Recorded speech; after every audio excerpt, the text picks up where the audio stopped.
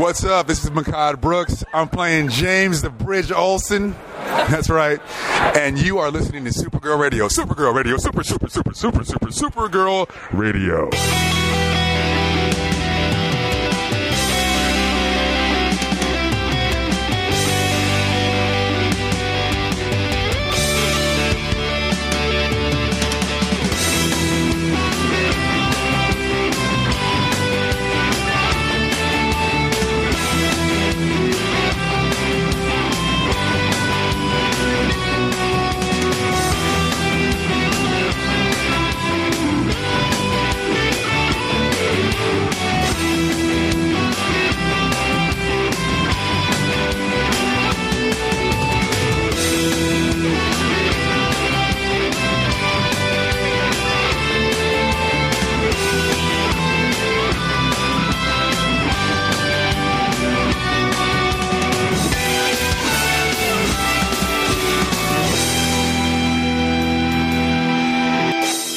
Supergirl Radio, your source for all things related to the CW Supergirl TV series and the character of Kara Zor-El. My name is Rebecca Johnson. I'm Morgan Glennon. And for this episode of the podcast, we are going to discuss the Season 4 episode of Supergirl titled American Dreamer. So that was very on the nose, but we will dig into that and talk about all the Dreamer stuff of this episode. So let's just get straight to it because we don't have any news this week. So here is the official description of American Dreamer.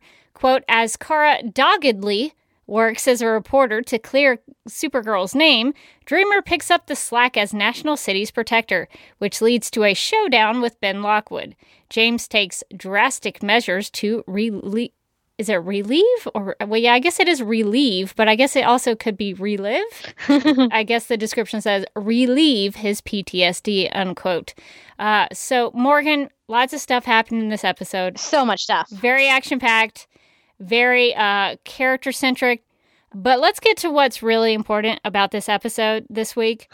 We have to talk about what Kara found underneath a desk at Catco. We have to talk about the most important part of the episode, that James is not the only one who lives under the desk at Catco. We are peeling this back like layers of an onion. I'm concerned that James is starting a culture of living under the desk at Catco, and I feel like that's not maybe a message he should be sending from the top. Like, no matter how comfy it is under that desk, like that shouldn't be your home. But like they see James doing it, and they're like, look at him, he's so cool, and he's got his stuff all together, and he lives under that desk. So now the other employees are trying to just get a little piece of that American dream. I like the idea that he has created a culture of sleeping under the desks at Catco. And it's worth noting that Franklin really committed to the sleeping under the desk. He had some PJs on. He had a blanket. He was sleeping with a teddy bear, it looks like. He was brushing his teeth. He was prepared. And you know what? You know how he knew to have all those things and to do all those things? Watching The Boss. I would like to think that James has just, great... Maybe he's got, really nice bed sheets, a really quality thick blanket for when it gets cold. I mean, he's really prepared down there under that desk. I mean, he's been there for a while now. So we can only assume that his under desk setup is pretty sweet. He has got all the quality materials there that you would need for a good night's sleep. So we really shouldn't joke about it too much. Why Franklin was sleeping under the desk was very serious, but it still should be acknowledged. It was a very serious issue, but I want to take this moment to do my victory lap. Somebody slept under the desk. High-fiving everyone. High-fiving all the listeners. All right. And I'm back. Yes. Very good. We finally have someone sleeping under the desk. Confirmed. We did it. Listen, there are so many things that we want from this show that we're never going to get. We're never going to get Snapper snapping. I don't think we're ever going to get Director Bones. I feel pretty confident now that Turtle Boy Jimmy Olsen has also sunset into the distance. If I can take one thing, it is people sleeping under the desk. It's all I've got now. We will take it. So that was very exciting. We got lots of tweets from listeners about that. I like that this has become our brand. If this is the legacy of Supergirl Radio, I'm okay with it. I think we've done good. All right. Well, that was exciting for us. So we appreciated that from the writers. Don't know if they listen to Supergirl Radio, but thank you anyway, even if you don't. So let's get to talking about the real meaty content of this episode. So Dreamer had a big introduction to not only National City, but to the world through a global broadcast that I guess Kara Danvers can just set up and doesn't have to get it okayed by anybody. So during this episode, my boyfriend and I were watching, and I just turned to him and yelled, "What is Catco?" He was like, "I don't know. It's a magazine."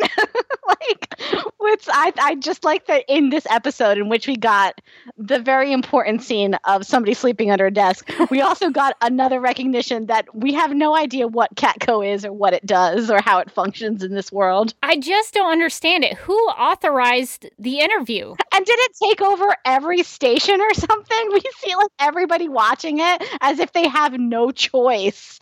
Does Catco have that kind of power to just take over the U.S. airwaves? It was a global interview. It wasn't just the United States. It went around the world. So my thought process behind that was, so Kara was like, okay, Dreamer, we're going to interview on global television. Then my question is, okay, well, does she have to get that cleared with somebody? She couldn't have gone to James, I guess, because he was in his mind palace. So she couldn't have gone to him. Maybe she could have called up Kat and authorized it through there. Lena didn't seem to know what was going on, and she owns Catco, right? So my question is, and now I think that how before I was like, I need to know more about National City real estate. I feel like we're starting to dive into that in a really exciting way for me. So now my newest boring thing that I need is the Catco organizational chart. Because there must be a level between James, who obviously is always there in most cases because he lives there, and Kara, who is never there because she doesn't show up for work. What are the levels? Where are the mid managers who are like, I just go to a lot of meetings and talk about the stock performance and what I want just an overview of this company. What are their different holdings? We know that they have a TV station and we know that they have a magazine, but sometimes I think that they have a daily newspaper, but no one will confirm this. So just a chart of what Catco is, and then a separate chart of what everyone does there. Just a nice org chart. Ooh, that would be so good. I would like to know about their production, control room. They got that camera on site. Toot sweet. Well, I know they've done this before where Wynn set up the camera for Kat one time and they did a little speechy speech in Kat's office with Kat Grant. So I know they've done this thing before, but somebody's got to be back there doing the technical director, switching camera shots, ready 3, take 3. Somebody's back there in a control room. Yeah. Who was that person? Who was that person who was had to get called up at 9:00 at night on a Thursday and is now missing Grey's Anatomy to do this interview that they did with zero preparation? I want to know their story.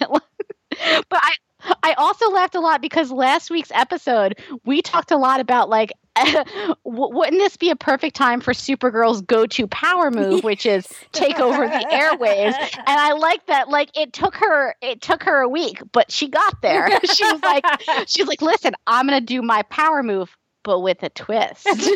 No one will see it coming if we get on the TV. But it's not me. But it is me because I'm interviewing you, but it's not. and she's talking about Hope. I had to like pause it briefly when they started talking about Hope because I was like, yes. I mean, listen, you shouldn't do a Supergirl drinking game. I don't encourage it. But if you were going to, that would be like bingo. That would be all the drinks. Yeah, I had real concerns about the production of this because you talk about the technical director who had to be called up at 9:00 at night for this interview, and I can imagine him or her on the other side of the phone call going, "Kara Danvers, who? I've never seen her before. Who is this person?" You know, our most ace reporter who never shows up in the office.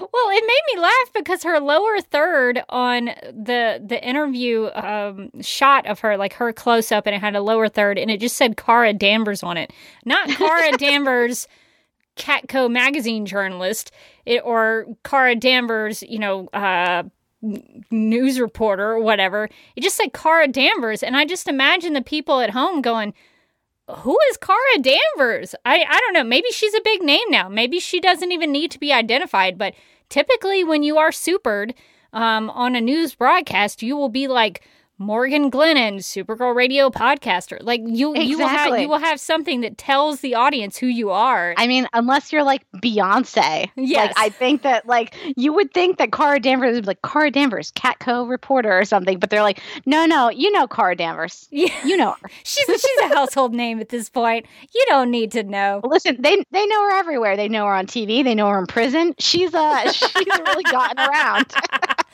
By doing virtually no work, she has made a name for herself. Oh man. Yeah, and even down to the 3 cameras that Franklin was operating, I was really curious about how he did that because I have done multicam setups for little wedding videography stuff that I have done for friends, when they got married. And it is not easy to run 3 cameras by yourself. You are constantly going around. Maybe he had a robotic setup. Maybe he could control it with remote, like a remote control. But I don't know how he did that. It was mind-boggling to me that he ran 3 cameras by himself. And then I laughed. This is really nitpicky, but I was really interested in this production setup just because I have done this stuff. So then when they get the interview started and it's so hopeful and inspirational around the world, and then all of a sudden there are like 4 people who come up into the lobby behind Franklin to just watch the interview. And I kept thinking, if I was Franklin, I would make these people man a camera. Get them behind a camera. Get to work. Help me out with this. Listen, you work here at whatever this company is. Yeah, you should be doing something. So I was very concerned about Franklin and his 3 camera setup that he was doing by himself.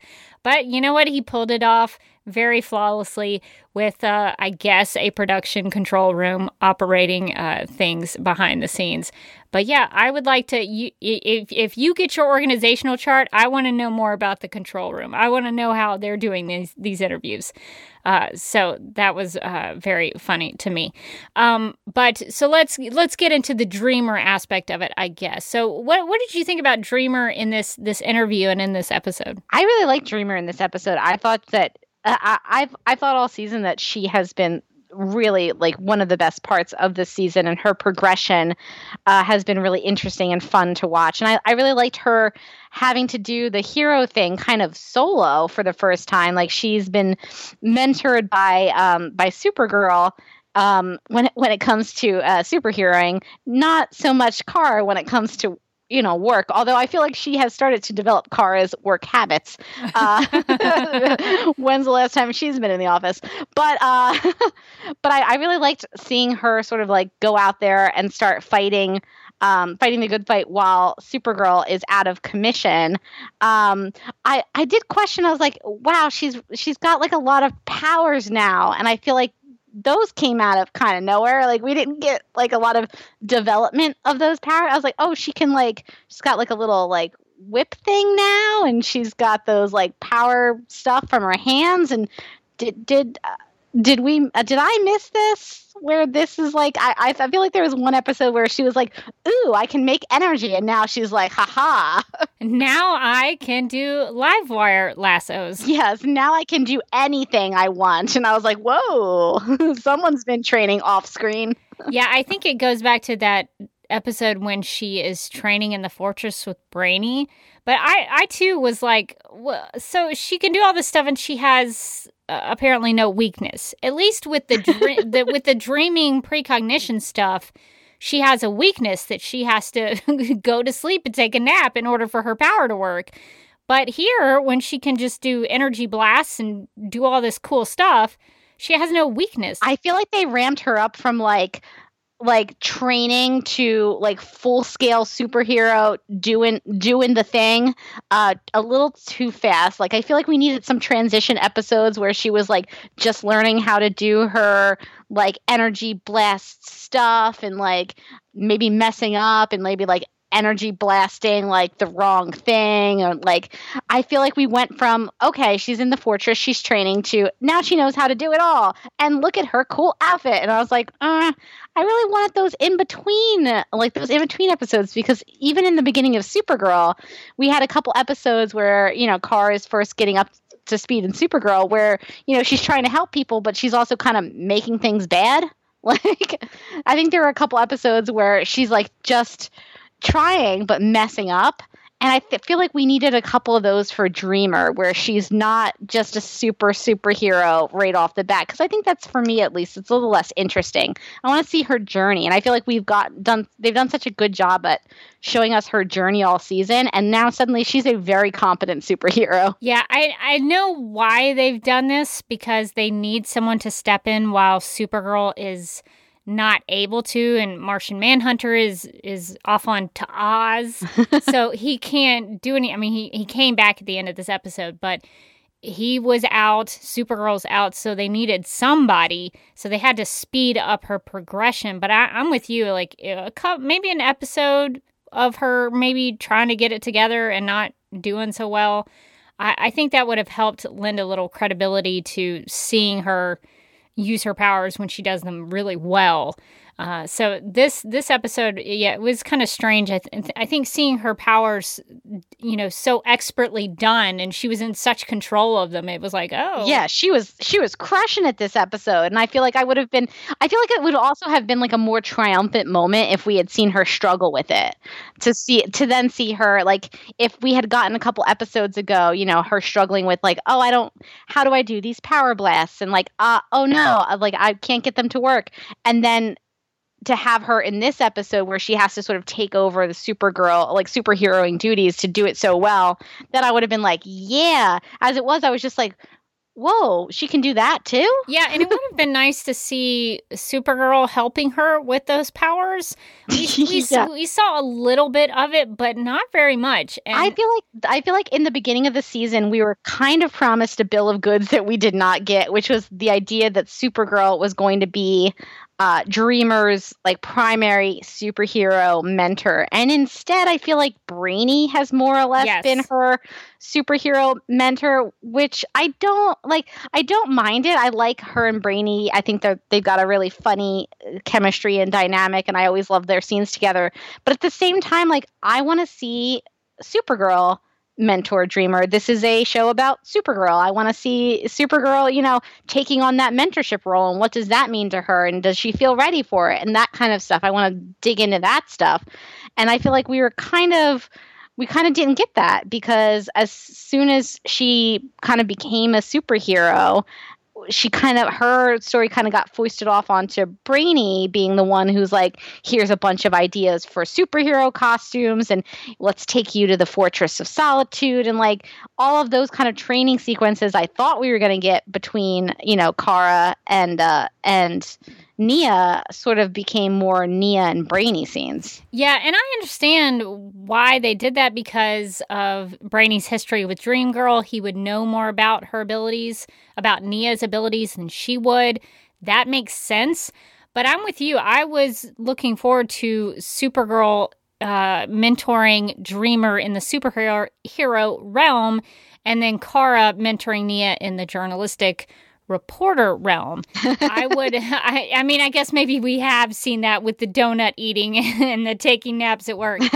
I think she did mentor her, unfortunately. I mean, we've seen a little bit of it, but I don't think it's been very consistent. And that's what I think is unfortunate about what they think they're doing as opposed to what they're actually doing. And I think it's one of the problems is like I guess I would call it like storyline bloat. Like there's just so many different things happening, and this is a problem I would say in Supergirl overall, just in general. This is not a new season 4 problem, but there's so much stuff going on that sometimes they lose the thread on certain storylines. So they'll be really heavy in some episodes and then they'll just sort of disappear for chunks of time.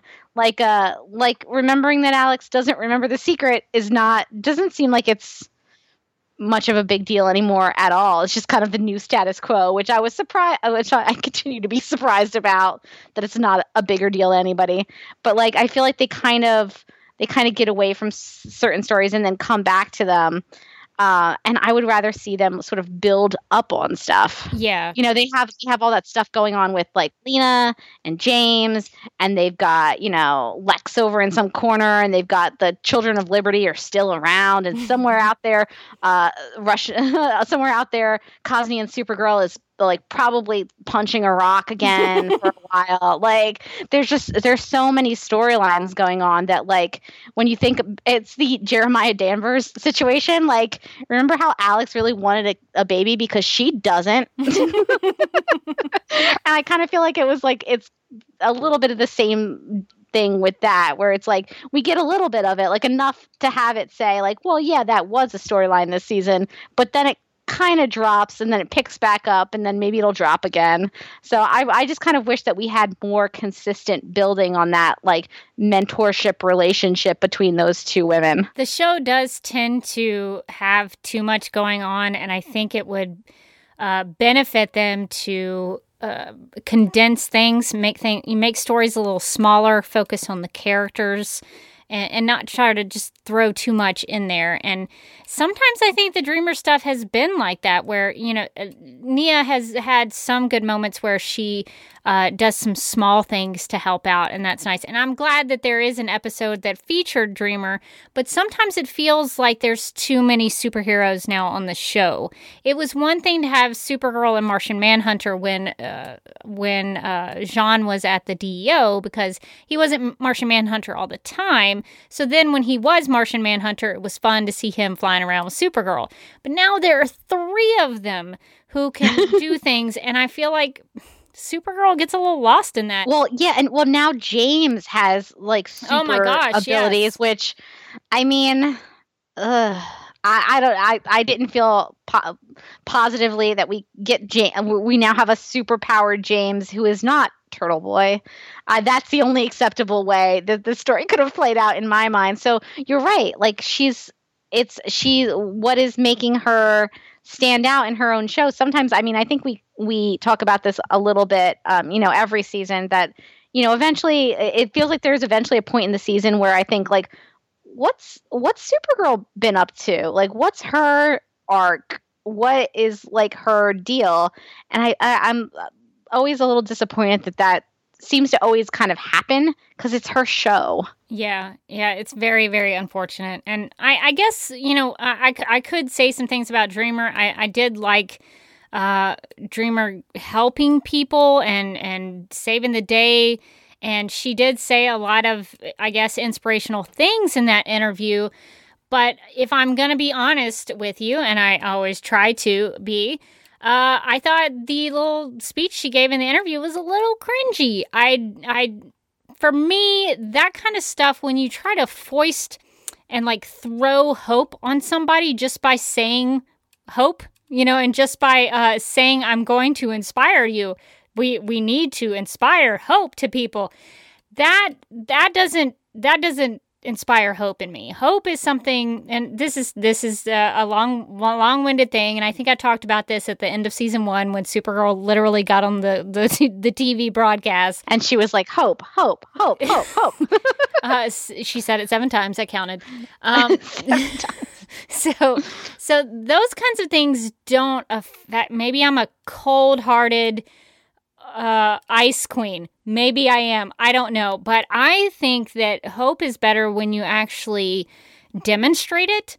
And I thought it would have worked better for them if they wanted a hero to inspire hope on the show. I thought it would have been a cool interaction and a cool way to show it if you saw Kara when she was working with Edna and Kara putting herself on the line, and Edna saw Kara's example, and then she was like, okay, now I will help you because of what you did for me, or something like that. So to see Dreamer just be like getting on the camera and saying some inspirational things, that to me is almost a false sense of hope, because she's not. Maybe she's putting her. Maybe I'm being too hard on this. Maybe she is putting herself out there. Maybe she, putting herself out there as both an alien and a human is an example to the world to see. But at the same time, we only saw her affecting aliens for the most part, or alien already friendly people like Lena. Yeah, I think it would have been interesting to see somebody who's maybe on the opposite side of that, like watching the broadcast and being moved or inspired in some way. I think that and I agree, like, obviously she's like, hope, which is, obviously we are seeing some of the mentorship of Kara because she mentioned hope. But I think the idea is sort of to be out there and to be visible in a time where it's not convenient or it's maybe even dangerous to be visible as what she is, and sort of the bravery of that of coming and being like, this is who I am and I'm not ashamed of it and I'm proud of it, is sort of what inspired other people to like make the decisions that they did. I will say it was heavy-handed though. Yeah, and I guess there is something to be said about how at the end of the episode we see George Lockwood, and he seems to have changed his mind about some things. He contacts his friend Charlie, who he finds out is an alien. So there does seem to be a change that comes about from this. I can't remember if George actually watches the interview or not. I think he just sends that text because he finds out about what happens with Charlie. I can't remember if he was watching the interview either, but I think it would have been very impactful if we had seen him watching the interview and then like maybe sending the text of being like moved by this person who's willing to like kind of come out of the shadows and be like, well, here's me. Yeah, I think that would have done a little bit better. But then I also still have a problem with how one-sided this storyline feels, because the only time we get a perspective on the human side of things is through the Children of Liberty. We don't get to see any other human perspectives on that. Because I think there's got to be a human side of it that says, hey, we don't like alien invasions, but these aliens who work at the store with me, they're cool. I'm chill with them. So there's got to be some middle ground that happens there, and maybe they're trying to get middle ground through Dreamer. But I think it would also be impactful if they got a middle ground through the human perspective as well. So it bothers me that there's only this one side of the story being told, really, and all of the people on the other side are being demonized and put in the Children of Liberty category. Yeah, I think it would be interesting to see, like, well, where is the human that is opening up their bar and like letting aliens go there, or the human who is helping out the aliens and listening to their side of the story. Like, you're right. It's very like these people, we're only seeing the Children of Liberty side, which no one cares about their side. Or even the alien side where someone acknowledges, hey, you know what? We don't like those alien invasions either. We're not into that. We want to be part of your culture and your country, and we want to just live with you. We don't want to take over. Our property values are also plummeting. Yes. As a small business owner. I think that would go a long way. The National City Real Estate is what's going to bring everyone together. I think so. I mean, what they really should have gotten is like a real estate agent who just comes out and is like, listen, we're all in this together, guys. The first thing you got to do is invasion proof your house. I think we just solved world peace, Morgan. I think we did. We did it. We get that real estate agent and we get the Catco organizational chart and we're golden. So, yeah, as much as I liked most of the Dreamer stuff in this episode, I think the interview could have be handled a lot better. Poor Franklin had to run all those cameras by himself. I just, I know what they were going for, but some of it really bothered me, and I wish they had focused on some other things instead. But I see what they're going for. I totally get it, and they said what they wanted to say, so I have to respect that. Can I also say that, like, in the Dreamer stuff, I really appreciated the amount of sleep and dream puns that she put into every sentence. Dreamer living the best life. She says, "I'm your worst nightmare."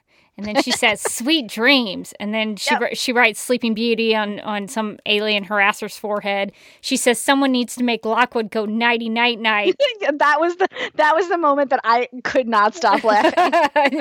And she asks, "Isn't it past your bedtime?"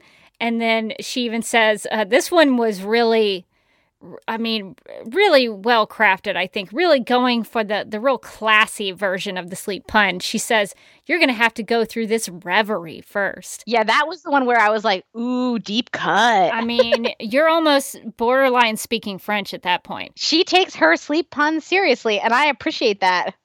So since we talked a little bit about Kara and her broadcasting skills, I guess now she is a TV interviewer. So I thought maybe she was just a reporter who wrote editorials, but now she is interviewing people on national, worldwide exclusive broadcasts. So what did you think about Kara as a journalist in this episode? Wow. I mean, she was doing journalism. It was, I was really thrown off by like what was happening, and I was very confused for a while. I was like, what? She's putting things on a board and she's connecting it. I don't understand what you're doing. She went like full like Scandal. She was like, writing on the see-through board, and I was like, whoa. I really enjoyed Kara, really getting in there and being an investigative reporter and like following the money trail and figuring out how this thing connects to this other thing and finding a source and talking to that source. And it was really exciting, actually, I think, to watch. She gets about one journalism episode per season. Sometimes more, sometimes less. So I'm always excited to see when we get to see her do like actual legwork. I think it's a lot more interesting than like when she writes an op-ed about herself. Which is, let's be honest, a big portion of what she seems to do at Catco, whatever Catco is. So I really liked watching her like really get in there and like do the work and like track people down and talk to people and look at financial documents and like make connections. And I thought that I really liked the interaction and the interplay between Kara and Lena, and I liked that Lena called her out and was like, "Where have you been? Like, you are a terrible friend right now." Like, because if you think about it, like Kara was even ducking out, to the best of everybody's knowledge, who doesn't know the secret for no apparent reason. Kara was like ducking out when like James was dying. Yes. So I feel like Lena's probably like, what is going on with her? She is a monster right now. She's just like so self-centered, and Kara doesn't have any way to tell her, like, actually, I've seen you tons because I'm Supergirl, because the show won't let her for no reason. So I thought it was nice to sort of see that dynamic play out, because it's easy to forget that Lena doesn't know the secret, because we've seen a lot of Lena and Supergirl like teaming up and working together. And so it becomes a little bit easy to be like, oh yeah, of course, Kara and Lena see each other all the time, but not to Lena's opinion, they don't. So I really liked that. And then at the end of the episode, when Lena comes clean about her big secret that she's been working with Lex, I thought that was such a great emotional moment, and Katie McGraw did such a good job with it. And obviously Lena is my fave now and forever, so I'm a little bit biased, but that moment I thought between those two was really strong and really powerful. And also made me a little bit mad because if there was ever a better opportunity to tell Lena that you're would be it without any serious repercussions, that is your moment. Like, she just told you a big secret that she feels really guilty about having kept from you. And guess what? You have one of those too. And there's no reason at all on earth why you wouldn't tell her this. You've been working together with her as Supergirl for months now.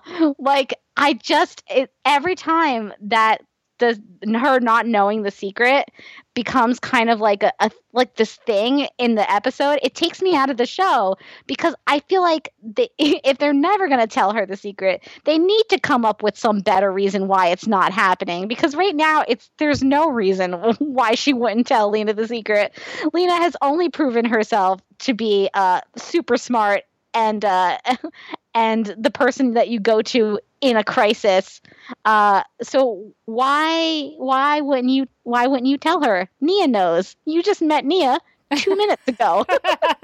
It drives me so crazy. But I did like that. I did like the all the scenes with Lena and Kara and getting to see their friendship and getting to see that, there were some bumps there and that Lena was mad, I think justifiably so, and getting to see her sort of open up and come clean about trying to save her brother's life, even though it turned out that was maybe a mistake. Yeah, after confessing that she worked with Lex and that she contacted Lex 4 months ago and he knew about the hair and nail and knew Lena had it and that she helped Lex because he had cancer and was afraid to die, and that even though all this bad stuff was happening, she helped him because he's her brother. Kara, after all that, Kara says to Lena, "I'm so sorry you felt like you couldn't tell me." And, and then I threw myself off the couch and cried. Can't imagine why she'd feel that way. It was such a pointed line of dialogue, and I think a well-written line of dialogue, because Kara feels like she can't tell Lena her secret, even though, to your point, Lena has proven herself to be a good friend, to be somebody who you can be vulnerable with, because she has shown vulnerability. I mean, she let it all out with Kara. She confessed that she thought she was weak and that she had done all these things that Kara might think were these things were bad. And Kara even seems taken aback a little bit and kind of shocked at what Lena's telling her. But she, because of Lena opening up to Kara, Kara forgives her, and Kara hugs her and, tells her that she's not weak. And I think that's really unfair for Kara to have Lena be that vulnerable with her, but Kara never repaying that. And I just... Sometimes with those kinds of things, Kara is my favorite character, but sometimes that really does frustrate me with Kara, because even Kara says, friendship is the most important job. Well, if you're really concerned about being friends with Lena, that kind of stuff is important. Telling each other those kinds of things, being open about that kind of stuff, and maybe telling her the biggest secret of your life would be something that you would tell her after she confesses all these terrible things. Yeah, and I feel like they just haven't earned any reason why she wouldn't tell her. Like, Lena has been maybe a little bit morally gray at times, but she's always doing what she thinks is right, and like, she's not Lex Luthor. She's not doing anything evil. She science murdered a guy once, but he signed a consent form. At least Lena doesn't have a burn book about Supergirl's tiny brain. Exactly. Listen, it could be worse. I just feel like there's no reason. Yeah, I think if they made it so that Lena hated Supergirl, I could understand why I could understand more of why Kara didn't want to tell her. But because Supergirl and Lena get along pretty well now, there's no reason why she couldn't tell Lena at this point. The only justification I would buy is if Lena hated Supergirl and they were like sworn enemies. Then I would get it. Yeah, they have snipped at each other a couple of times. they're like on a frenemy level, but they seem pretty chill with each other for the most part. So there's really no reason. I mean, this is the perfect time that Lena and Supergirl are getting along really well. This is the perfect time to tell her. But I know I'm being hard on Kara, but at least in this episode, she realized that Lena's friendship was really important to her, and she admitted that she was not being a good friend. I really liked her line where she says, I've been so myopic, I think I've made things worse. And she even says, I've been a terrible friend to Lena. I was glad that Kara had the humility to confess that she was not being a great friend and that she could be better at it. So I liked that out of Kara, even though I'm with you. There's no reason at this point why she can't tell Lena. So that is a little bit frustrating on that level of Kara in this episode. But the great thing about Kara in this episode for me was the reporter stuff. This is everything I've been harping on for like seasons now, is that I want to see Kara actually getting the story, doing the work, making connections with people, and bonding and connecting with a source or someone on the case that she meets on a personal level. That is something I've wanted to see many times. And that's, I would watch every episode. Like, I wish that was every episode where she was doing that kind of stuff. Because I think that's really important to help us understand what she does in her job and what she is doing as a reporter and as Kara, because I think the Kara side of her is so important, just as important as the Supergirl stuff. And so I really liked getting to see Kara connecting the dots. I was going to say her notes look like my Google Docs, and then I wanted to say connecting the dots at the same time, and then I said connecting the docs. But she was going after the truth. She was connecting those dots. She was going, with a source to actually investigate things, going through the files, going through the folders. And I know that seems really simple, but that goes a long way. It's not just, oh, hey, at the end of the episode, I announced that I wrote an article about, a puff piece on aliens. From the perspective of Supergirl. I got an exclusive interview with myself. I feel like a lot of what she gets is, this is very like old school comic booky, but a lot of what she gets is exclusive interviews with herself, which is like kind of the laziest form of journalism. What did you say, myself? Oh yes, Children of Liberty are bad.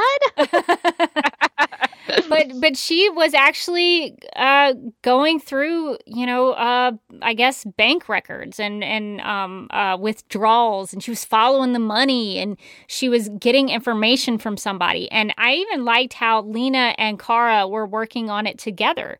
I thought that was great, especially when Lex Luthor is concerned.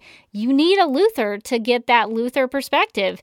And that really came in handy, especially with that Sebastian Melmoth stuff and connecting those dots. That's something that Kara would not have been able to figure out, but Lena knew about that. And so I really...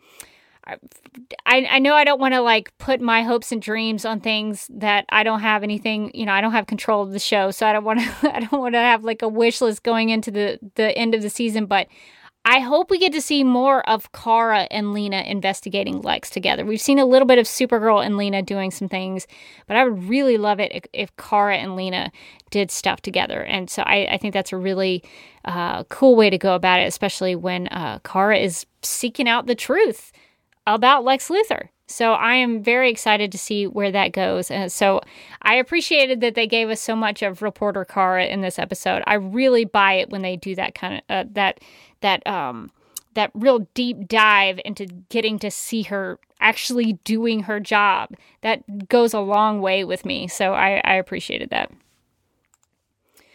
All right. Well, we kind of touched on it a little bit in speaking about James and his newfound Kryptonian powers. But this episode wasn't so much focused on the powers as much as it was about how the powers are affecting his mind and his memories. So, Morgan, what did you think about him taking a trip into his mind palace? I thought it was. I thought it was interesting.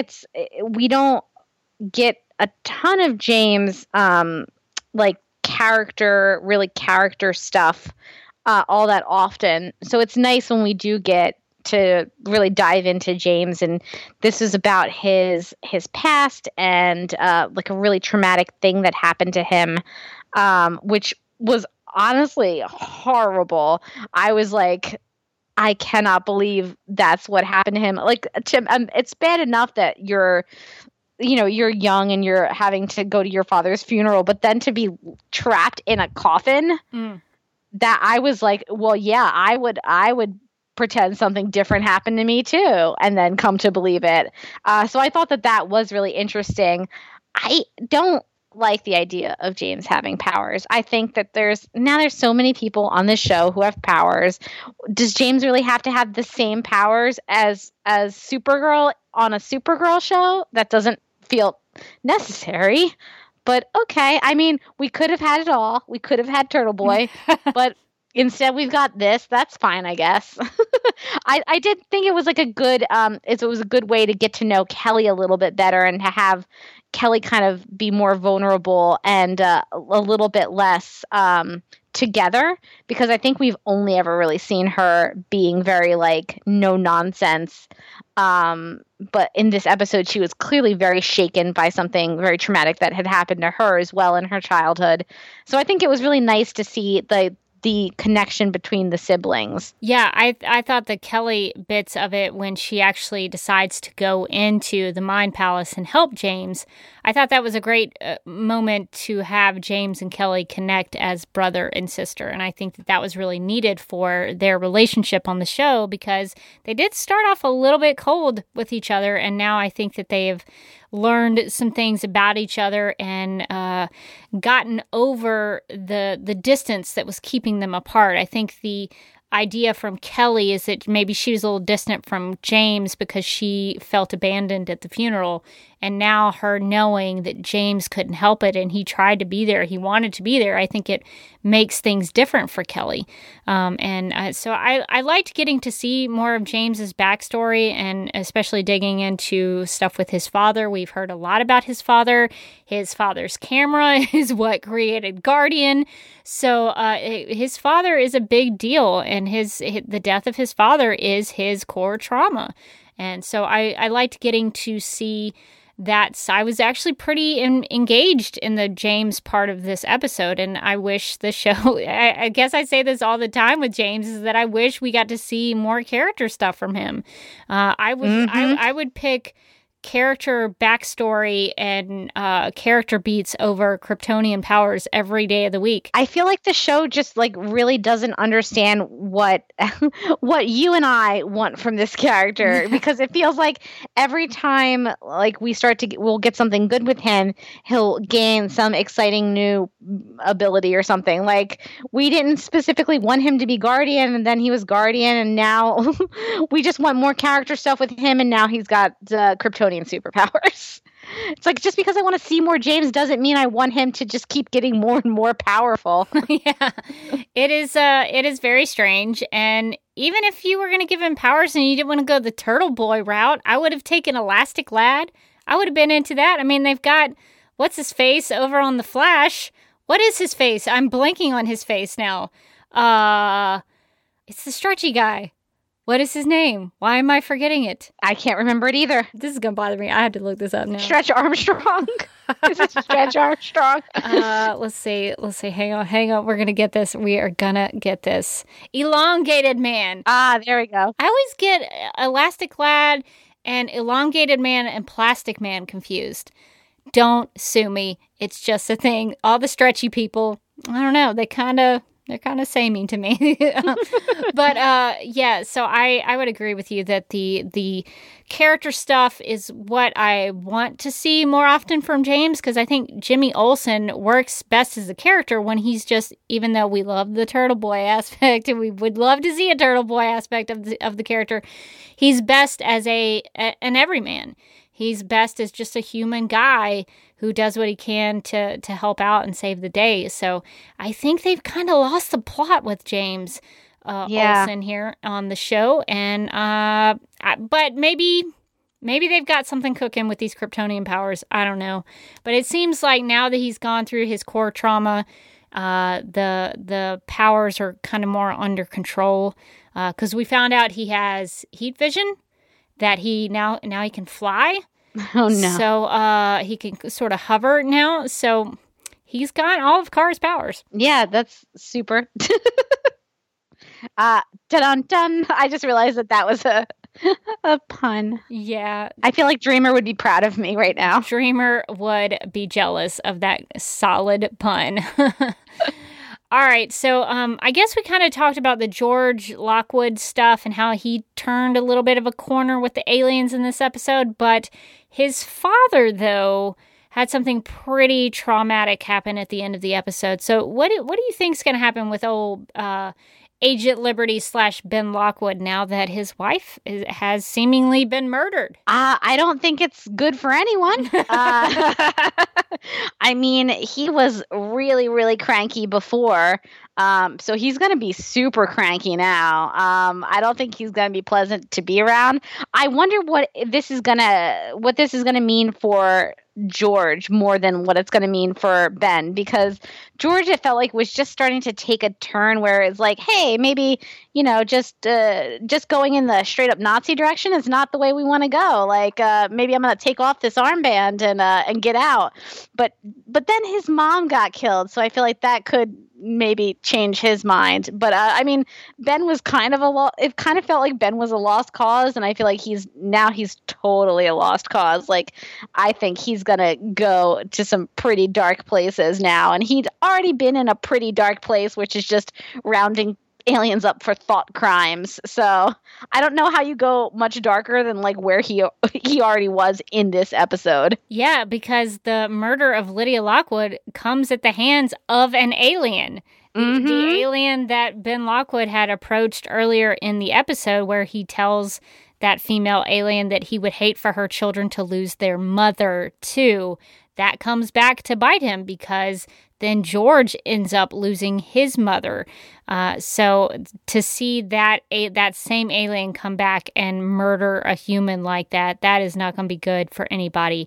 And that's why I keep harping on the balance of the perspectives, because we're not seeing any aliens step up and try to help the humans. Does that make any sense? Like, now we're seeing an alien who most of what we see from aliens are, and their interaction with the humans in particular, is that they have caused big invasions of the planet. They're, murdering people. They're doing all this stuff, but you don't see some of these. I mean, I guess maybe earlier in the season we got like that scientist alien who just wanted to do his job and help out with medical stuff. Yeah, I mean, I think we've seen a lot of like small, tiny aliens that are like not tiny in stature, although tiny aliens would be adorable.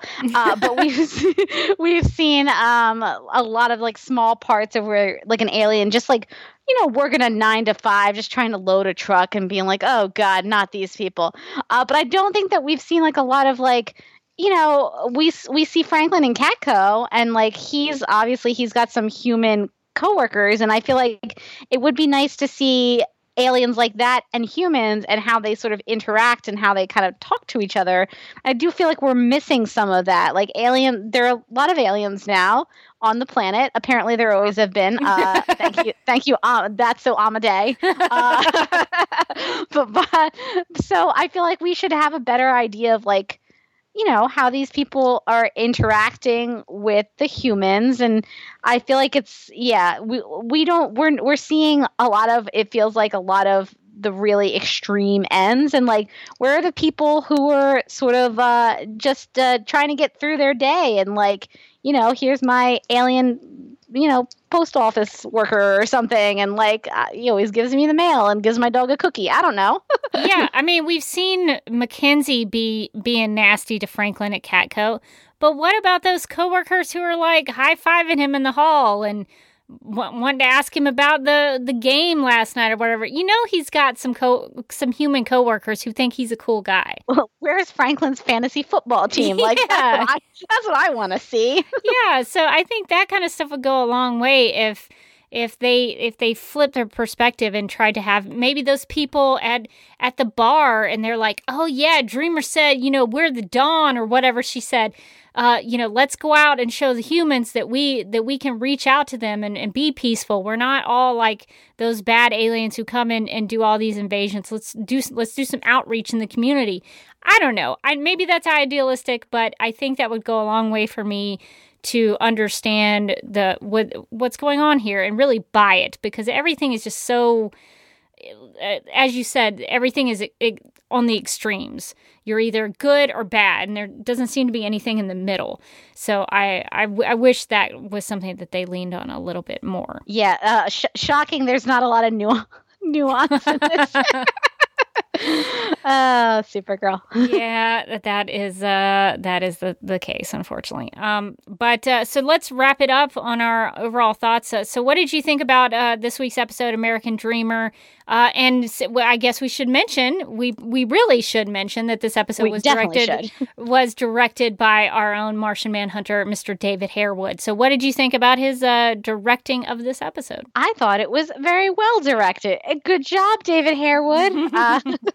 Some really cool shots. I liked a lot of the shots where he had Kara trying to, piece things together and standing in front of that wall and writing names out really, really fast. And I thought that was cool. I thought that the scene between Kara and Lena on the balcony was actually very well done and very emotional. And we got a lot of good close-up shots that really bring us into the emotion of those scenes. I thought he did a really good job. And some of that stuff is probably, especially the superhero Dreamer stuff, was I don't know if this is his first time directing, but I would imagine having to do a lot of CGI heavy stuff is probably not that easy, and I think he did a really nice job with it. Yeah, I thought he did a great job with showing Kara's powers, especially because there was a lot of super speed in this episode, and I was eating that up. Anytime she was super writing on the board or super flipping through the folders and the files, and she was whipping past those Children of Liberty guys and Catco, and I really enjoyed that because super speed is a power that doesn't get as much love as it should on this show. And I was just very thrilled to see it. So thank you, David Harewood. I don't know if that was a you thing or if that was written into the script, but I appreciated how you went about doing that because I thought her powers were on display to great effect. The only qualms I have with this episode are really just the writing, I think. It really bothered me that there were 3 endings to this episode. It almost felt like I was watching Return of the King, the Peter Jackson Return of the King movie. I was about to be, they totally Lord of the Rings ending this episode. It was so frustrating. Every time you thought it was over, there was another thing. You're like, oh, okay, cool. Yeah, there was a line from Kara where she goes, "Guess we're going to Casnia," and I was like, "Ooh, that's gonna be a great way to go out the episode." Nope, that was not how they ended the episode. Nope, that was not it. Then they cut to finding out that Lockwood, sees his dead wife on the floor, and he does that big scream. And I was like, "Okay, that's a way you could go out. That's great." Nope, that wasn't it. Then we had to go to the desert of Ta'az, and then Martian Manhunter encounters Maren, and hands over the sacred symbols, and that was I have to be honest, that was a weak ending. That was just a really weak way to end an episode. If you had done one of the first two with the "Guess we're going to Casnia" or the Lockwood scream, those would have been stronger ways to end the episode because it would have lended itself into more of a tying into the next episode. Both of those endings, the murder and the Casnia thing, are both very dun dun dun kind of endings. And then to end on Martian Manhunter being all right, back to Earth. It was a little bit of a womp womp Like, you had me all pumped up and then you brought me down. Yeah, I mean, I just think about like great episode endings, and I know we talk about it all the time because it's one of my favorite shows. But Lost was the master at those kinds of endings, where it would be like something shocking, and then you would get the logo that pops up, and it would be like that, that trombone sound that would come on, and it would be like, oh no, Who's in the hatch?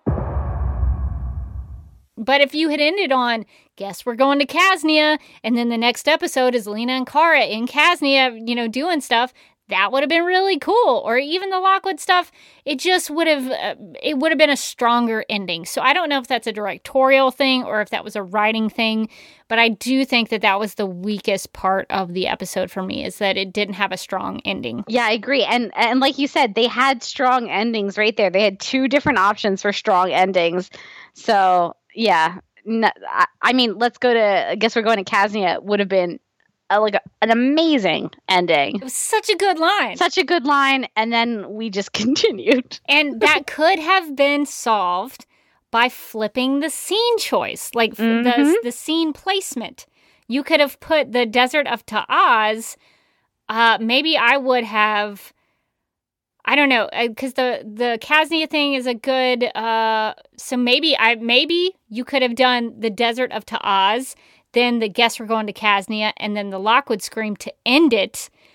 That could have been a good scene sequence there. I don't know. You could have played with that. So I think there was something that got lost in the editing of this episode. So I think that you could have played with that and made a much stronger episode, in my opinion. So that was, I guess that's kind of a downer way to end our discussion, but I felt like that needed to be said. We also said trombone the ending of our discussion. We should have went out on a high note, but yet...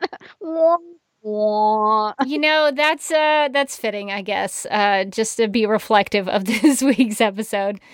All right. So I guess that's going to do it for our discussion, but let's find out what our listeners had to say about American Dreamer. Okay. So we have a tweet from @MarkHBPWM who said, "I'm the furthest thing in the world from a fashionable guy, but can we talk about Alex's atrocious sweater? I know it was partly a personal ad aimed at Kelly. But come on.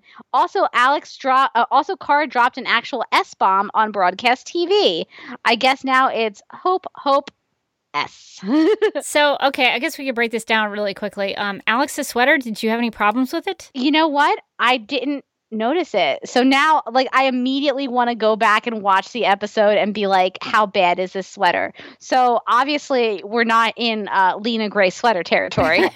No. But it didn't stand out to me as being so bad that I even remembered what it looked like. I thought it was nice. I thought she looked fine. So I would disagree with you on that, Mark. I don't think it was atrocious. I thought it was a nice sweater.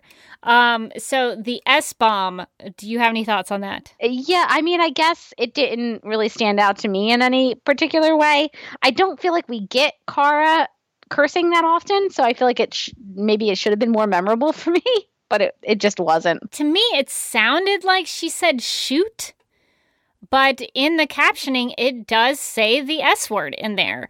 I know that Kara has said hell a couple of times, kind of like a what the hell kind of a context. And she even said it in this episode. So I think there is something to, the fact that she sometimes uses language that's not, prudish language, I guess you could say. But I do think the S-bomb might have been a little out of character. And here's my justification for it, because I think this ties into Kara's character and her love of classic film. So this is why I would argue for her not using the S-bomb, is that I read on Fred Astaire's IMDb page a while back that his view of modern movies, back in those days, that probably would have been around the 70s, 80s, because he died in the 80s. He remarked that those movies then tended to overdo the vulgarity. And he didn't like that the movies of that day would cuss a lot, because in classic film, there were some restrictions put on it, and it was a little, what's the word? They didn't have a lot of that stuff. They didn't have cussing. They didn't have overtly sexual things. They didn't have a lot of violence. And so I think the fact that Kara watches those movies would not then lend herself to saying the S word. So character-wise, I don't think it makes a lot of sense, in my opinion. But I'm just going to go with the fact that she just said shoot. That lines up with me. At SL Fricky said, didn't the details Dreamer revealed about herself kind of make finding out her identity much easier? Especially if they did facial recognition on a photo of her with that not very concealing mask. Also, Kara, tell Lena the truth now. It's funny. I thought the same thing. I was thinking about like how crazy people can be on the internet. And just like a couple of those details where I was like, ooh, they could like, find out some of the, like, put some of that stuff in search engines and kind of search you out and find you. Like maybe you gave a little bit too many identifying details about yourself. If you ever want to know how smart the internet is, either do an internet search or a YouTube search on how 4chan found Shia LaBeouf's "He Will Not Divide Us" flag.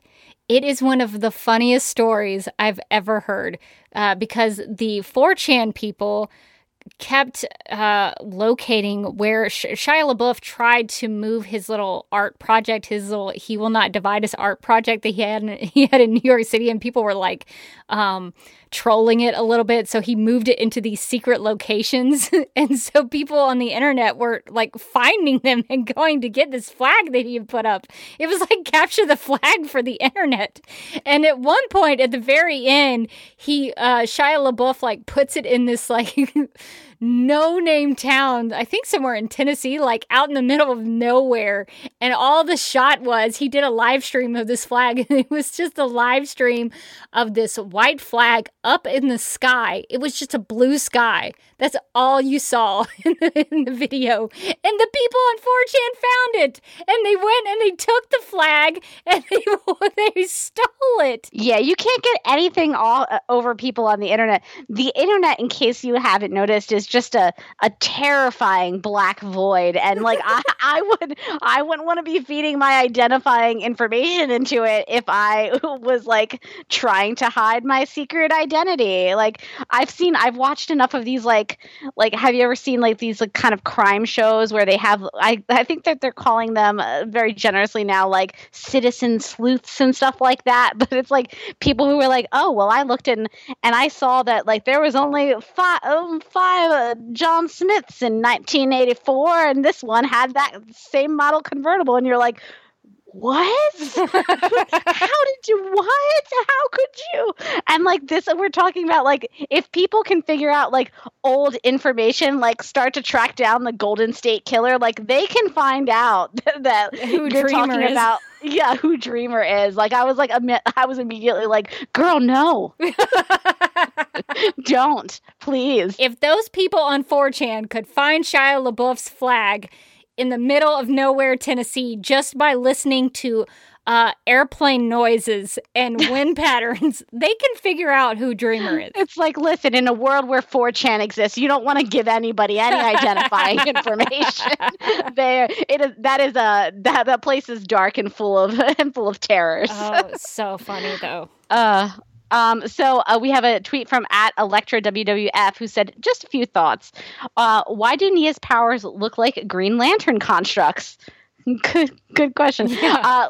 Looks like Franklin the Dryad is James's new neighbor.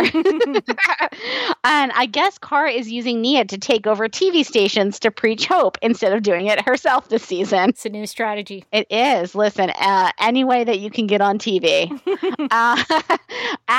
Corey Alina said, I loved getting to see such a Dreamer-centric episode with the American Woman song during the bar fight and the TV interview that made me cry. It really warmed my heart. And then like a little heart. Seeing episodes like this is so amazing to me as a trans woman. It makes me love the show even more. At Patty Mello 20 said, "What a great episode. This back half of the season has been really consistent. Nia's interview made me cry, and then Lena made me cry even more. I have no more tears left. I can't believe there was someone actually living under their desk at Catco. James is starting a movement." Yes, he is. I don't know if it's good movement, but it's happening. At KViddyCat 53 said, "Really liked the Carolina stuff. Nia as a hero, but even better as an inspiration and with a message of hope. I like seeing Kara have to be sneaky super with lots of freeze breath. Then there was the James storyline. Yawn Z.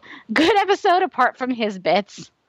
At Chris Funzelinski said, "I loved Kara doing investigative journalism, especially when Lena teamed up to help. James's storyline, though, why did they have to give him powers? Sigh, roll eyes. The PTSD storyline would have been just as compelling without superpowers." I agree with that. I agree. I think that there was a lot of interesting stuff that they could have gone without giving. Like, does everybody need to have superpowers? I don't think that they do. At Walt 658 said, "Is it me or is Lockwood becoming very Hitler-like in his treatment of aliens? Also, I think his son is going to blame him for his mother's death and start to help aliens. Finally, what do you think Lockwood would have done if he'd found out his wife was an alien?" That's a good question. I feel like Lockwood is very much an I'm the exception kind of person. I don't feel like he's got like a pure thing. I think that self-interest is a lot of what's driving his motivations. So I feel like if he found out his wife was an alien, he'd be like, no, she's a good one. He probably wouldn't have told anybody, and he probably would have kept it on the down low and still tried to protect her even if she was an alien. Yeah, I agree with that. At Brandon J. Miller said, "I liked it a lot. Nia Nall needs to be a main character for next season of Supergirl. They need to make at least one episode where she fights a magical villain like Cersei who turns her into a baby, but she still has all her same powers." I like your thought process on this, but if anybody is going to be a super baby on Supergirl, it's got to be Kara. Because in the Silver Age, Superman and Supergirl were turned into super babies all the time. And so if they're going to do a super baby on this show, it needs to be Kara. I'm sorry, that's just how I feel about it. It's a hot take, but those are my opinions. What if we have like the Muppet Babies episode of Supergirl and everyone is a super baby? That changes things. Then I would allow that for other the people. Calculus. Yes. If we go Muppet Babies, I will allow other people to be a super baby. But if there's only one super baby, it needs to be a super baby. I'm just putting this out here, but we're always available to consult on. We have a lot of good ideas.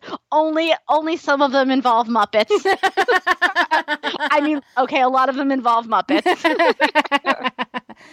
That is so funny. Yes, I would take a Muppet Baby version of Supergirl. All right, well, we got some emails. So Greg H. wrote in to ask the question, "Is it just me or do we finally know the name of the dive bar? Mel's Dive Bar," unquote.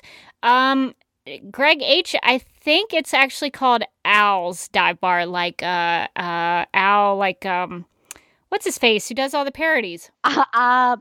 Oh my God! Why can't I remember it now? Why can we never think of what we want to say? Weird Al. Weird Al, the weird one. I was. You know what's funnier is I was about to call him Strange Al. Which is maybe like when he doesn't want to be recognized. That's like the name he gives hotels. It's me, Strange Al.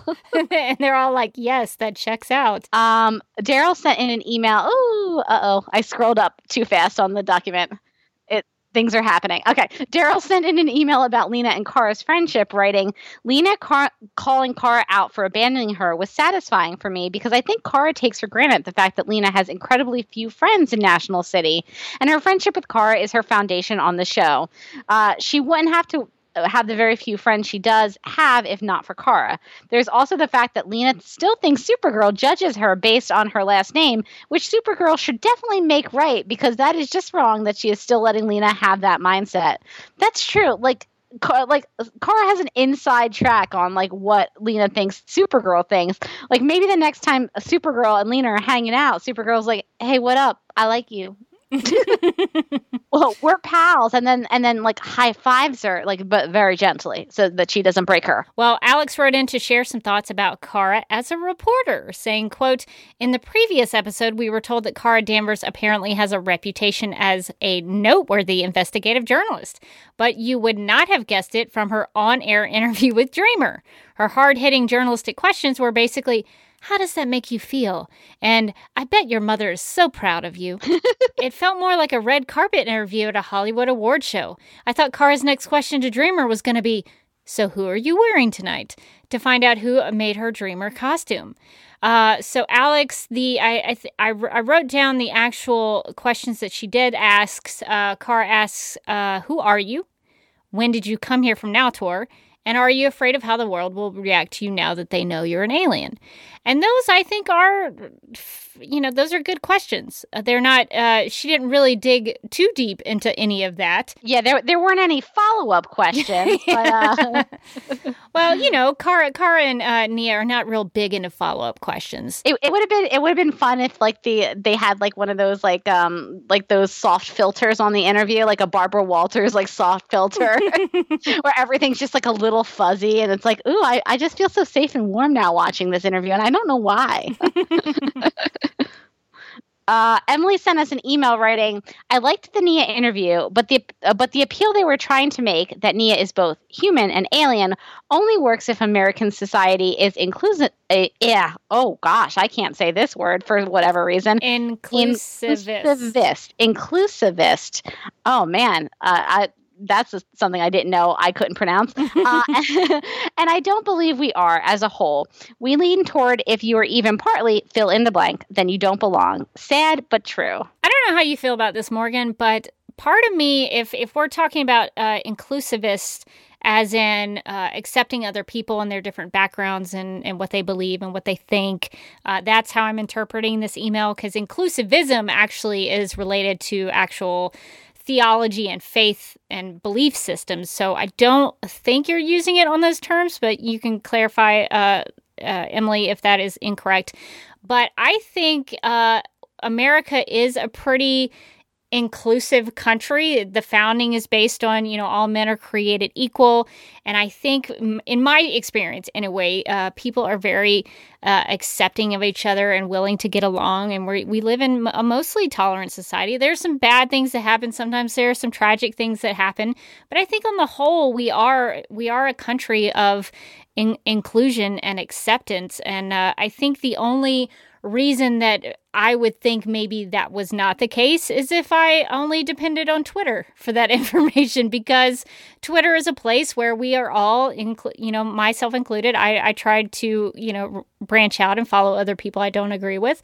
But sometimes on Twitter and social media, you surround yourself, and I say you as in a general you, as a everybody you, sometimes we put ourselves in bubbles, and so we don't want to seek out people who don't believe the same things that we do. So I don't know, that's kind of a long-winded response to that email, just because I feel like America is not given the proper credit of being a country that is willing to take people in and willing to accept people. So that's just my patriotic hot take of this week's Supergirl Radio. Yeah, I think that social media is scary sometimes, and can bring out our worst attributes as well as some of our best attributes. So I feel like it is, as is most things, a double-edged sword, and I feel like that's kind of everything is a double-edged sword. I can see what they're saying. Like it,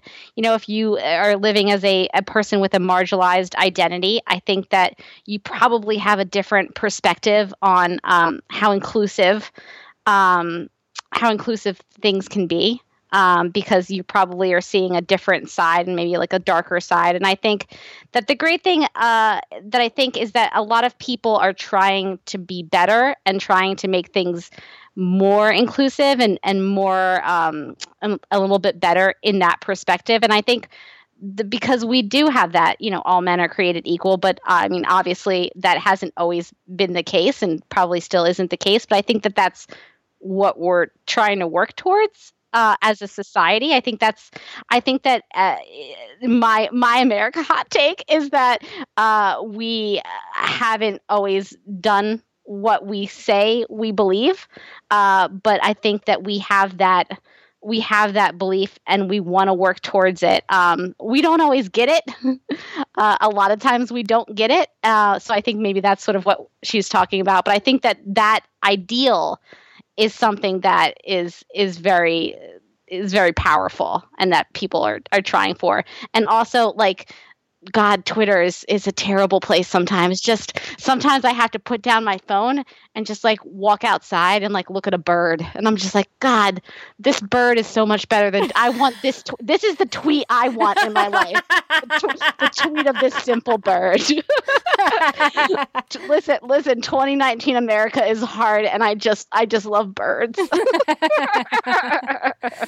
Well, I wish I could play a live version of a Philip Sousa march because America is awesome, and I just want it to be said. All right. Well, this next email is a little bit long, but stay with me because it's awesome. Okay. Danae wrote in to help us understand the key cipher that Lena used at the end of this week's episode. So when Lena figures out that it's Kasnia, this is what she's talking about. So Danae writes, quote, I was wondering how the double-breasted interrupted key cipher worked, but I couldn't find anything online. Luckily, my friend Nat helped me out this afternoon. I don't know if you already figured it out, Rebecca, since you like deciphering Kryptonese. I do. But in case anyone wants to know, this is how it works. Okay, so Danae is helping us understand the key cipher. This is amazing. The first step is you take the alphabet and split it into vowels and consonants. So you get A, E, I, O, U, and then B, C, D, F, G, H, J, K, L, M, N, P, Q, R, S, T, V, W, X, Y, Z. So if you've got a notepad, write all of that down. So then the second step is to decipher a letter. It has to be on the mirroring side of your list. I have a really stupid joke that I just feel so compelled. At the end, you drink more Ovaltine. Okay, and we're back. I'm sorry. A Christmas Story reference. All right, so the third step is so explaining the mirroring side of your list. So like B is the first letter of your list of consonants. So for decoding, you have to replace it with the last one, which is the Z in the other side. So the fourth step is the R is, this is another example. So like the R is 8 spots away from the bottom of the list and 8 spots away from the top is the K. And the U is final on the list of vowels. So you replace it with the first vowel, which is A. The I and N on both of the middle of both of those lists, which means they are equal amount away from the top and the bottom of the list, so they don't change. So that's how you get Rubnio, R-U-B-N-I-U, to become Kasnia, which is K-A-Z-N-I-A.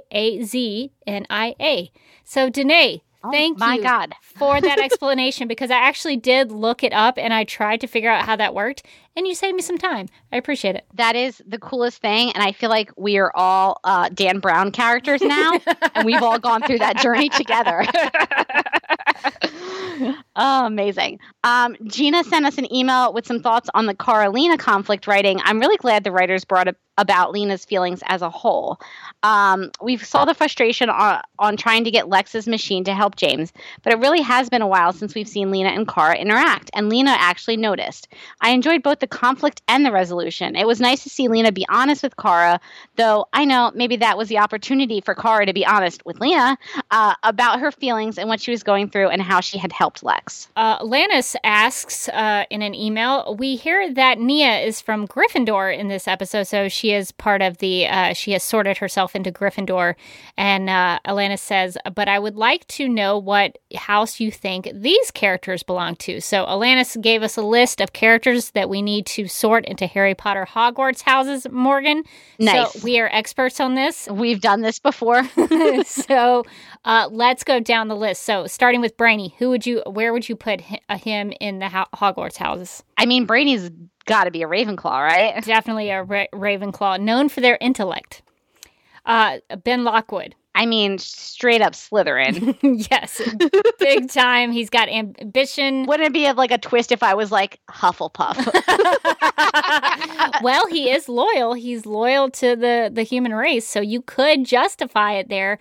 But I'm with you, Slytherin all the way. He's ambitious. He's shrewd. He's maybe a strong leader. I don't know. Sometimes he's kind of a a cowardly guy, but for the most part, he's been a leader. And maybe there is, Slytherins are also known for being big on blood purity, so you could maybe make a case for that with his character. So definitely Slytherin. Kelly, where would you sort her? So for me, Kelly is like a Gryffindor Ravenclaw mix because I feel like she's very like analytical and like thoughtful, and she's like thinking out all the different angles. So I feel like she's maybe Ravenclaw for me. I would put her in Gryffindor. She has served in the military, and she volunteered to bravely go into James's mind palace. So I think she's brave and courageous. So I would put her in Gryffindor. All right. So Eve Tessmacher, where would you put her? I feel like she's a Slytherin because I think for Eve, like the ends justify the means. Like she didn't mind like playing Lena like a fiddle because it got her to what she wanted. True. Good point. I would put her in Hufflepuff because she's hardworking and she's very loyal to Lex. That's true. Otis, where would you put Otis Graves? I think Otis is a Hufflepuff. Yes. I think he's working hard and, he's just trying to collect his paycheck and not get blown up. I would also put him in Hufflepuff. I think the Luther minions, for me, they both belong in Hufflepuff. All right, so this is a tough one. Red Daughter. Where would you put Red Daughter? That's an interesting one. I think that she's a Gryffindor. I think that she's brave and that she's willing to sort of run in and save people, and maybe sometimes not always with all the information that she needs. Sometimes she I think maybe she's like the dark side of Gryffindor where they're willing to run in and do stuff and maybe not get all the data that she needs, which is that Lex is not a great guy. So maybe her bad qualities you think are just Lex Luthor manipulating her? I think so, because she seems very like nice otherwise, other than the destruction of the White House. Yes, and murdering people and all that murder. I mean, the murder's definitely not a good thing. It's not great. I could see going in the ways of sorting her in Gryffindor because she does have a lot of Kara's attributes and her traits, and especially her bravery, wanting to protect little Mikhail and having that fierce bravery to protect him and his family. And so I can see that, but I think I would put her in Slytherin because according to Albus Dumbledore, Slytherins have a certain disregard for the rules. And so I think that Red Daughter has broken a few of those rules in terms of, being a little bit of a spy with her Linda Lee disguise, her breaking into the White House and committing an act of terrorism. So I'm going to put her in Slytherin.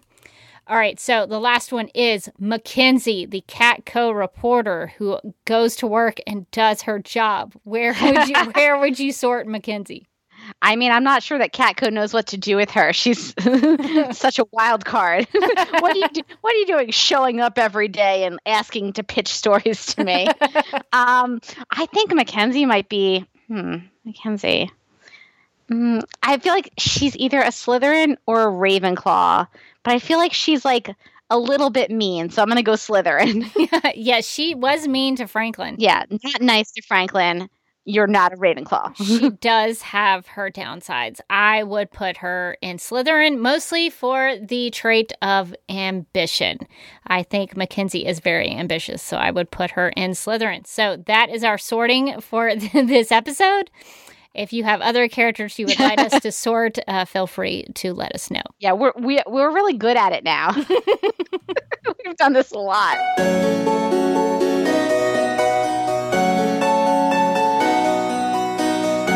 And now, Lena Luthor, boardroom or ballroom? Abby writes, due to Lena's emotional stress lately, I'm going to forgive her for being an outfit repeater. Uh-oh. Oh, Abby is bringing it. I know the last time I accused her of this, I was wrong and scolded. But I have proof this time. She is, Abby coming through with receipts. She is wearing the same plaid pants, but instead of wearing a white shirt, she is wearing a black shirt. I've been loving the darker colors and suit wardrobe lately. And then we have these images, her receipts basically. And I think Abby is right. We can't scold her this time. I think she is 100% correct. I think that Lena, for the first time maybe in her entire life, has repeated an item of clothing. Dun, dun, dun. And those are very powerful pants. So I feel like if you're going to repeat an item of clothing, it's not going to be the sweater. Those pants are a pretty good candidate. I like those plaid pants, and I'm not going to look down at Lena Luthor for wearing those plaid pants. They look nice. They look like they could be comfortable. And yeah. I think it's a practical piece of her wardrobe that she could use a lot. And I think it's smart of her to just switch out tops. Make it work, accessorize and change it up a little bit. So I'm okay with it. I think, Lena Luthor probably is a very wealthy woman and she should never have to repeat any outfits because she could just buy a new outfit every day and it wouldn't be a big deal. But maybe she's trying to put that money to something else and maybe she's using it for other purposes. So, maybe she's just very thrifty at this point in her life. I think this season she's been using a lot of that money to buy closed-toed shoes for the lab, and I like it. She's like, I am tired of breaking all these poisonous chemicals on my feet.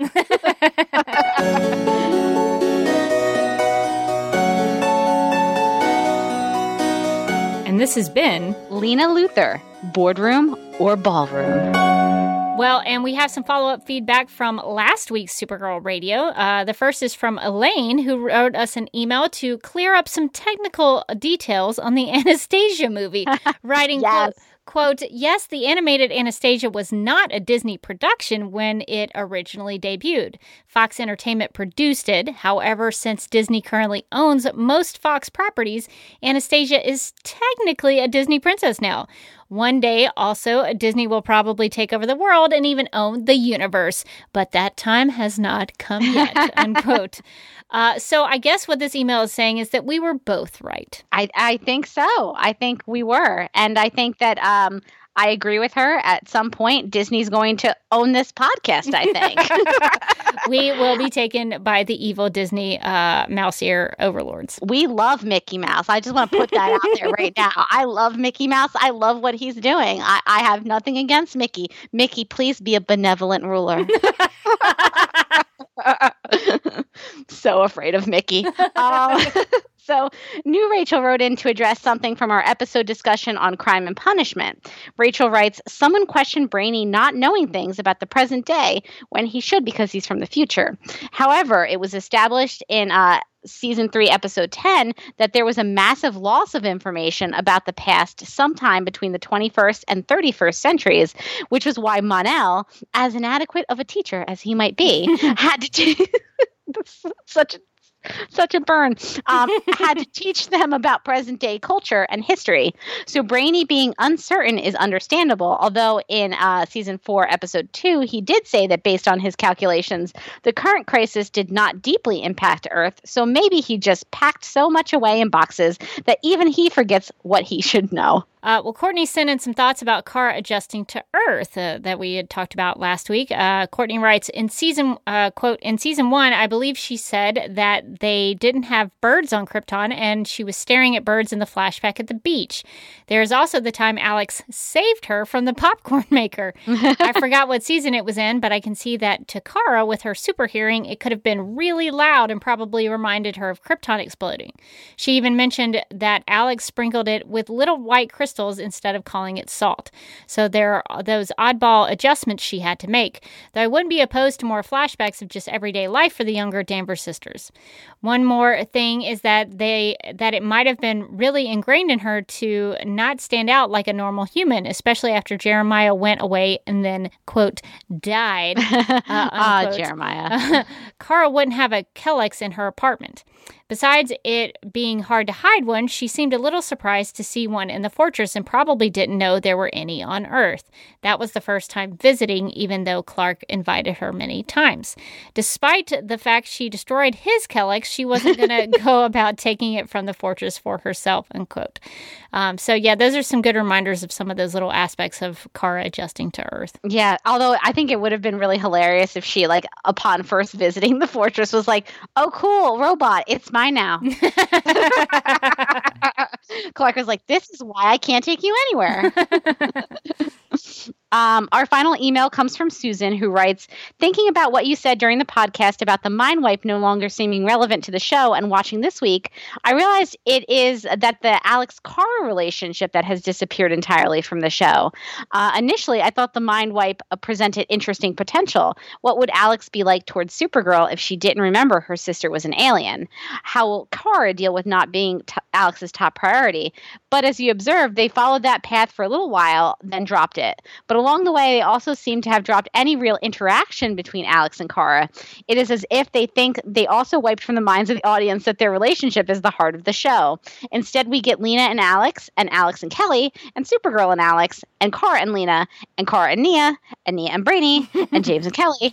I really hope they clean up the mess they have made by the end of the season. I'm counting on a tearful couch reunion in the last episode when Alex finally gets her memory back. Curious what you think the chances of that happening are. I mean, I guess the question is, do we think that Alex will get her memories by the end of the season? I feel like she's got to get her memories back by the end of the season. Like, they're not, I feel like a broken record, so I'm going to not get too into it, but they're not even using the mind wipe for any interesting storytelling avenues. So why have it continuing into season 5? That I don't think that makes much sense. Well, even revealing it at the end of the season will, maybe they'll be doing something in these last couple of episodes that will really bring it back into play. But if they don't do anything now, I mean, it's not going to really make an impact to me personally. If, she gets her memory back and it's this big emotional thing, but like nobody really cared before that. Yeah, nobody cared for episodes at a time. I mean, Kara and Alex weren't even in a scene together in this episode. Yeah, like Alex briefly mentions like having a sister to Kelly, and I was like, oh, that's right. You have a sister. It's to the point where like, I don't remember the last really good Alex and Kara scene that we had. It's been a little while. Yeah, because it's been mostly Alex interacting with Supergirl. Yeah, I mean, I think we saw Alex and Kara when James got shot, but they were like at odds with each other because obviously Kara couldn't be like, I'm out Supergirling. And so we did see a little bit of the repercussions of the mind wipe there, but not to a point where I think that like it needs to keep happening if they're just going to keep like putting it in the background. Yeah, so hopefully good things are coming about this mind wipe storyline. Let's get rid of it. Well, and we have a voicemail from Mauricio. Hello, Supergirl Radio. Mauricio here again with another Supergirl Radio voice call-in. So, awesome episode today.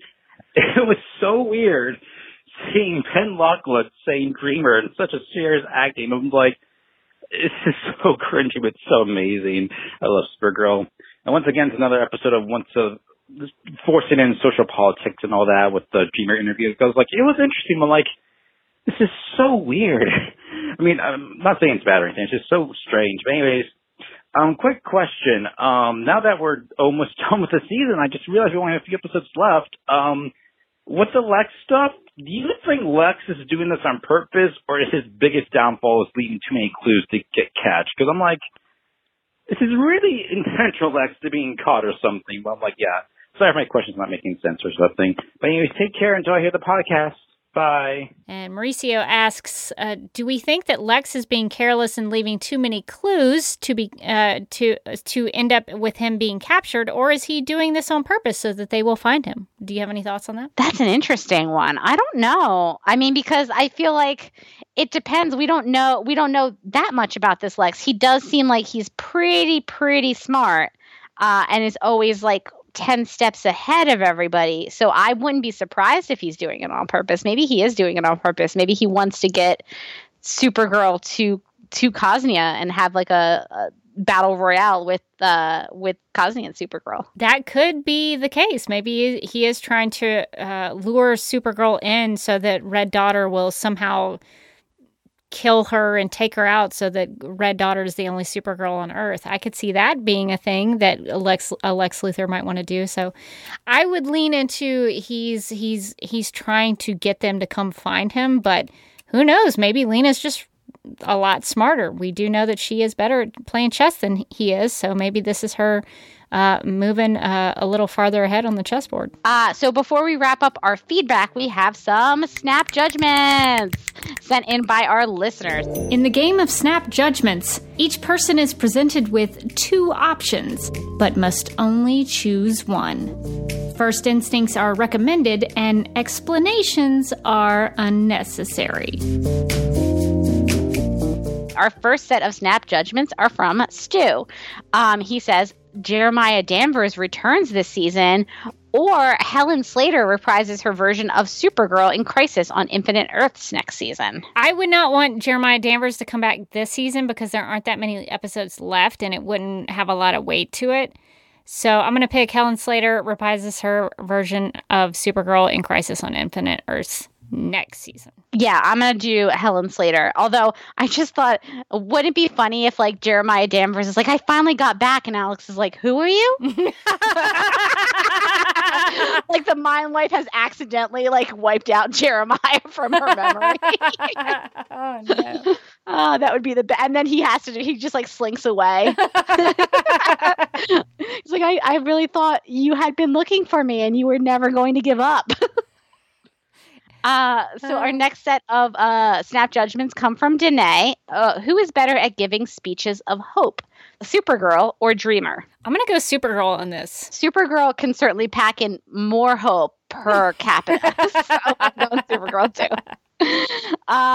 Who had the better mind palace, Kara or James? I liked Kara's better. Yeah, me too. I gotta go. Well, there was a cat in Kara, so obviously it wins. Okay, let's say James now has to wear lead-lined glasses to get used to his powers, like Kara did when she arrived on Earth. Will Lena tell him that those glasses are so last year's look, or not recognize who he is with glasses on and throw him out of the Catco building? Can I just say that would be a real problem for him, as that's where he lives? I like not recognize who he is with glasses on and throw him out of the Catco building. Oh yeah, she would definitely be so confused. Who is this tall stranger? How did you get in here, sir? Our next Snap Judgment comes from Alanis, who says, what inspirational speech do you prefer?